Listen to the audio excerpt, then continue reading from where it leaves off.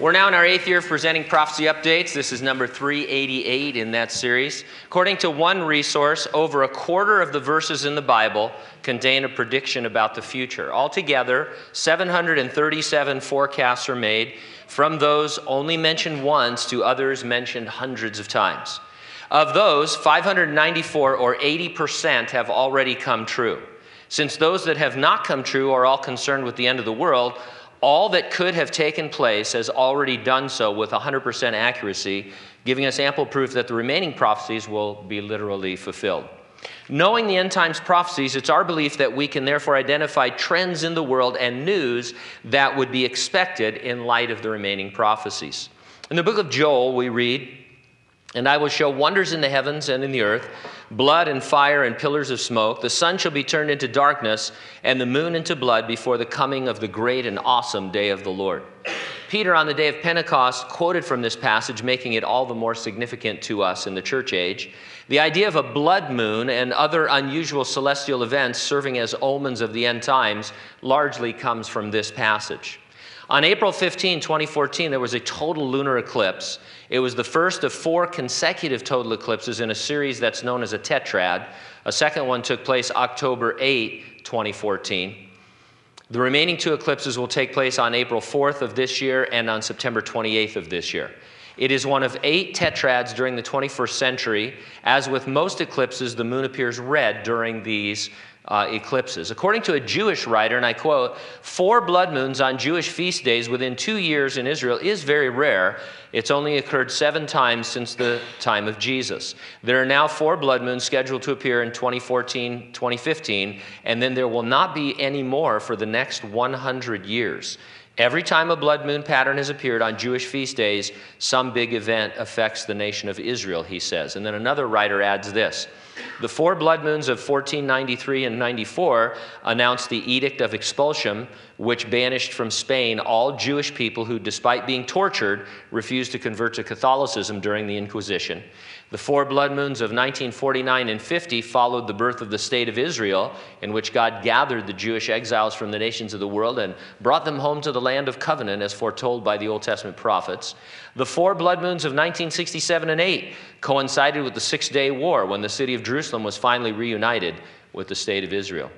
Something else is going to occur in the middle of this tetrad of blood moons.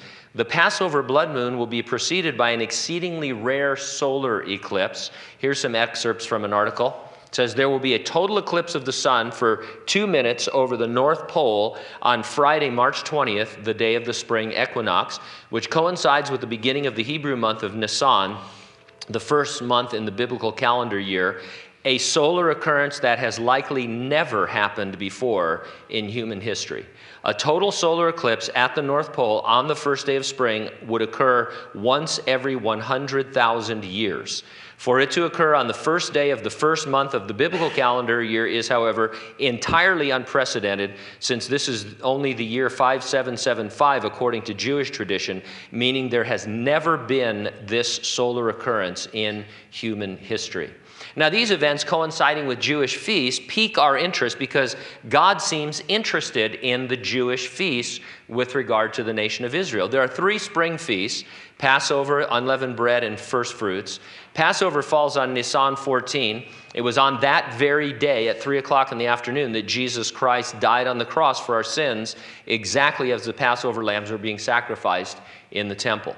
The next day, as Jesus' body lay in the tomb, Nisan 15 was the beginning of the Feast of Unleavened Bread. Jesus' sinless life and sinless body fulfilled that feast. On Nisan 16 was the Feast of First Fruits, when Jews presented the first of their harvest as an offering to the Lord, confident of a greater harvest to come. Jesus rose from the dead on first fruits with the promise that all who believe in him, all of his harvest, will also be resurrected.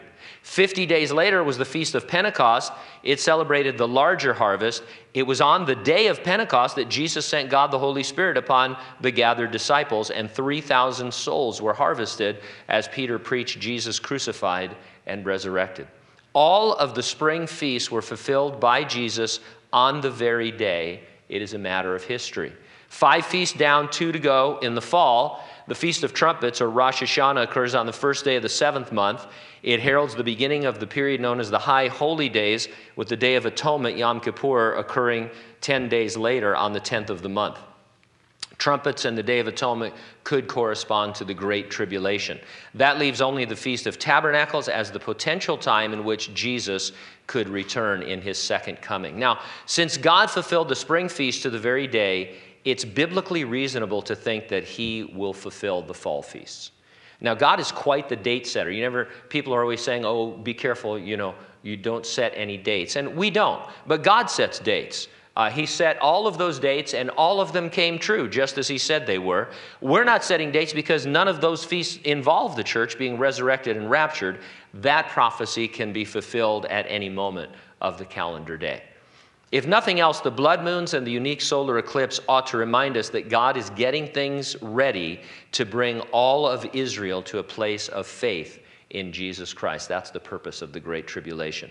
I mentioned the rapture. Are you ready for it? If not, get ready and stay ready and keep looking up, because ready or not, Jesus is coming.